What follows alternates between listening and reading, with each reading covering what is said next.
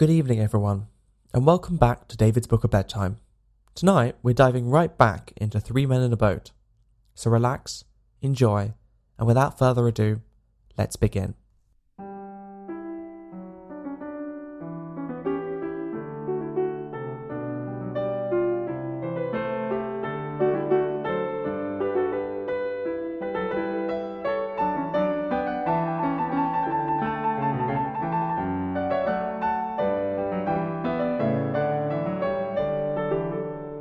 Chapter 5. Mrs. P arouses us, George the sluggard, the weather forecast swindle, our luggage, depravity of the small boy, the people gather round us, we drive off in great style and arrive at Waterloo, innocence of southwestern officials concerning such worldly things as trains. We are afloat in an open boat. It was Mrs. Poppets that woke me up the next morning. She said, "Do you know that it's nearly 9 o'clock, sir?"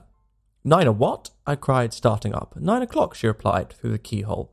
"I thought you were oversleeping yourselves." I woke Harris and told him. He said, "I thought you wanted to get up at 6.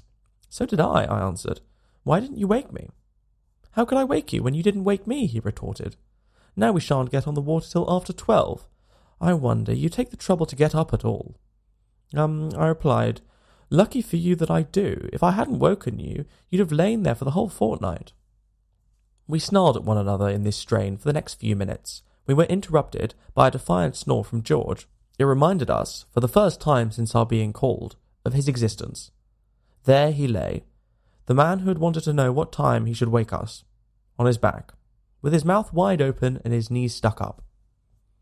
I don't know why it should be, I am sure, but the sight of another man asleep in bed when I am up maddens me. It seems to me so shocking to see the precious hours of a man's life, the priceless moments that will never come back to him again, being wasted in mere brutish sleep. There was George, throwing away in hideous sloth the inestimable gift of time, his valuable life, every second of which he would have to account for hereafter, passing away from him unused. He might have been stuffing himself with eggs and bacon, irritating the dog, or flirting with the slavey, instead of sprawling there, sunk in soul-clogging oblivion. It was a terrible thought. Harris and I appeared to be struck by it at the same instant. We determined to save him, and, in this noble resolve, our own dispute was forgotten. We flew across and slung the clothes off him, and Harris landed in one with a slipper, and I shouted in his ear, and he awoke. "What's the matter?" he observed, sitting up. "Get up, you fat-headed chunk," roared Harris. "It's 10:15. "What?" he shrieked, jumping out of bed into the bath. "Who the thunder put this thing here?" We told him he must have been a fool not to see the bath. We finished dressing, and, when it came to the extras, we remembered that we had packed the toothbrushes and the brush and comb.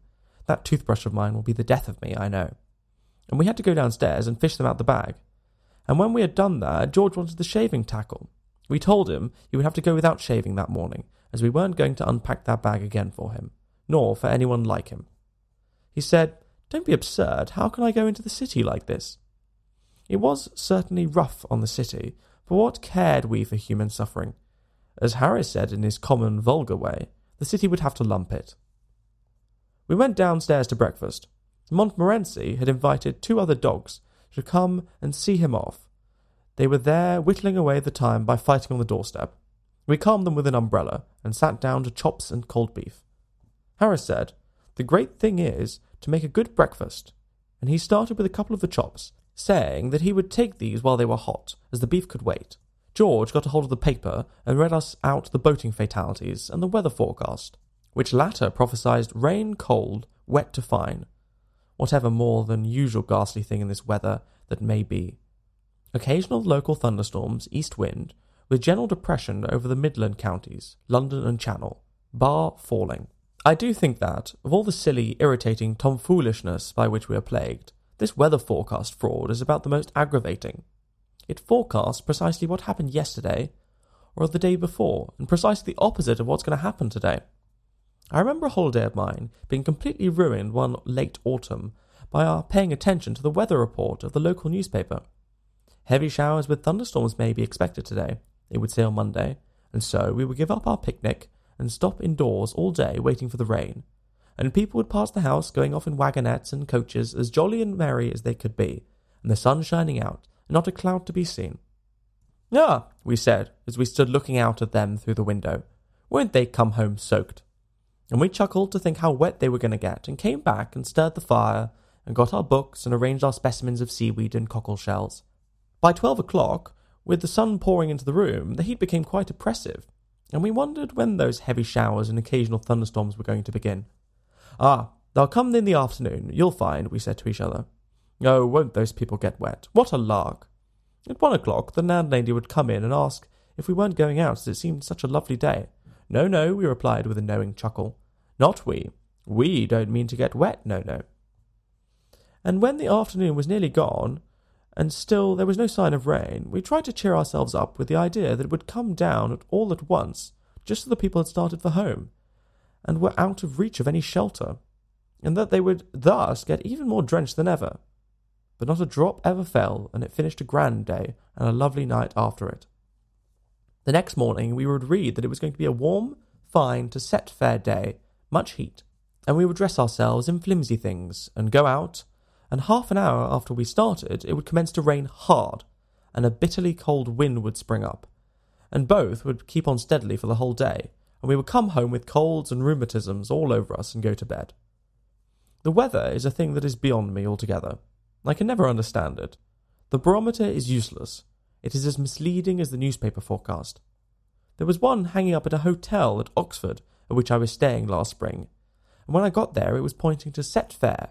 It was simply pouring with rain outside, and had been all day, and I couldn't quite make matters out. I tapped the barometer, and it jumped up and pointed to very dry. The Boots stopped as he was passing, and said he expected it to mean tomorrow. I fancied that maybe it was thinking of the week before last, but Boots said no, he thought not. I tapped it again the next morning, and it went up slightly higher, and the rain came down faster than ever. On Wednesday I went and hit it again, and the pointer went round towards set fair, very dry, and much heat, until it was stopped by the peg, and couldn't go any further. It tried its best, but the instrument was built so it couldn't prophesy fine weather any harder than it did without breaking itself. It evidently wanted to go on, and prognosticate drought, and water famine, and sunstroke, and simoms, and such things, but the peg prevented it, and it had to be much content with pointing to the mere commonplace, very dry. Meanwhile the rain came down in a steady torrent, and the lower part of the town was under water owing to the river having overflowed. Boots said it was evident that they were going to have a prolonged spell of grand weather some time, and read out a poem which was printed over the top of the oracle, about long foretold, long last, short notice, soon past. The fine weather never came that summer. I expected that machine must have been referring to the following spring. Then there are those new styles of barometers, the long straight ones. I never can make head or tail of those. There is one side for 10 a.m. yesterday, and one side for 10 a.m. today, but you can't always get there as early as 10, you know. It rises or falls for rain and fine, with much or less wind. And one end is nilly, and the other is elly. What's elly got to do with it? And if you tap it, it doesn't tell you anything. And you've got to correct it to sea level, and reduce it to Fahrenheit, and even then I don't know the answer. But who wants to be foretold the weather? It's bad enough when it comes without our having the misery of knowing about it beforehand. The prophet we like is the old man who, on a particularly gloomy-looking morning of some day, when we particularly wanted to be fine, looks round the horizon with a particularly knowing eye and says, "Oh no, sir, I think it will clear up all right. It will break all right enough, sir." "Ah, he knows," we say as we wish him a good morning, and start off. Wonderful how these old fellows can tell. And we feel an affection for that man, which is not at all lessened by the circumstances of its not clearing up, but continuing to rain steadily all day. Oh well, we feel, he did his best. For the man that prophesies us bad weather, on the contrary, we entertain only bitter and revengeful thoughts. "Going to clear up, do you think?" we shout cheerily as we pass. "Well, no, sir. I'm afraid it's settled down for the day," he replies, shaking his head. "Stupid old fool," we mutter. "What's he know about it?" And if his portent proves correct, we come back feeling still more angry against him, and with a vague notion that somehow or other he has something to do with it. It was too bright and sunny on this especial morning for George's blood-curdling readings about bar falling, atmospheric disturbances passing in an oblique line over southern Europe, and pressure increasing, to very much upset us, and so, finding that he could not make us wretched and was only wasting his time, he sneaked the cigarette that I had carefully rolled up for myself and went. Then Harris and I, having finished up the few things left on the table, carted out our luggage onto the doorstep and waited for a cab. There seemed a good deal of luggage when we put it all together. There was a Gladstone, and the small handbag, and the 2 hampers, and a large roll of rugs, and some 4 or 5 overcoats and mackintoshes, and a few umbrellas, and then there was a melon by itself in a bag, because it was too bulky to go in everywhere, and a couple of pounds of grapes in another bag, and a Japanese paper umbrella, and a frying pan, which, being too long to pack, we had wrapped round with brown paper. It did look a lot, and Harris and I began to feel rather ashamed of it, though why we should be I can't see. No cab came by, but the street boys did, and got interested in the show, apparently, and stopped. Biggs's boy was the first one to come round. Biggs is our greengrocer, and his chief talent lies in securing the services of the most abandoned and unprincipled errand boys that civilization has as yet produced. If anything more than usually villainous in the boy line crops up in our neighbourhood, we know that it's Biggs's latest. I was told that at the time of the great Coram Street murder, it was promptly concluded by our street that Biggs's boy, for that period, was at the bottom of it. And had he not been able, in reply to severe cross-examination, to which he was subjected by number 19 when he called there for orders the morning after the crime, as assisted by number 21, who happened to be on the step at the time, to prove a complete alibi, it would have gone hard with him. I didn't know Biggs's boy at that time, but from what I had seen of them since, I should not have attached much importance to that alibi myself. Biggs's boy, as I have said, came round the corner. He was evidently in a great hurry when he first dawned upon the vision, but, on catching sight of Harris and me, and Montmorency, and the things, he eased up and stared. Harris and I frowned at him. This might have wounded a more sensitive nature, but Biggs's boys are not, as a rule, touchy. He came to a dead stop, a yard from our step, and, leaning up against the railings, and selecting a straw to chew, fixed us with his eye. He evidently meant to see this thing out. In another moment, the grocer's boy passed on the opposite side of the street. Biggs's boy hailed him. "Hi, ground floor 42's a movin'." The grocer's boy came across and took up a position on the other side of the step. Then a young gentleman from the boot shop stopped and joined Biggs's boy, while the empty can superintendent from the Blue Post took up an independent position on the curb. "They aren't a going to starve, are they?" said the gentleman from the boot shop. "Ah, you'd want to take a thing or two with you," retorted the Blue Posts, "if you was going to cross the Atlantic in a small boat." "They ain't going to cross the Atlantic," struck in Biggs's boy. "They're going to find Stanley." By this time, quite a small crowd had collected, and people were asking each other what the matter was. One party, the young and giddy portion of the crowd, held that it was a wedding, and pointed out Harris as the bridegroom, while the elder and more thoughtful among the populace inclined to the idea it was a funeral, and I was probably the corpse's brother. At last an empty cab turned up. It is a street where, as a rule, and when they are not wanted, empty cabs pass at the rate of 3 a minute and hang about and get in your way. And packing ourselves and our belongings into it, and shooting out a couple of Montmorency's friends, who had evidently sworn never to forsake him, we drove away amidst the cheers of the crowd, Biggs's boy shying a carrot after us for luck. We got to Waterloo at 11 and asked where the 11.5 started from. Of course, nobody knew. Nobody at Waterloo ever does know where a train is going to start from, or where a train, when it does start, is going to, or anything about it. The porter who took our things thought it would go from number 2 platform, while another porter, whom he discussed the question, had heard a rumour that it was to go from the number 1. The station master, on the other hand, was convinced it would start from the local. To put an end to the matter, we went upstairs and asked the traffic superintendent, and he told us that he had just met a man who said he'd seen it at number 3 platform.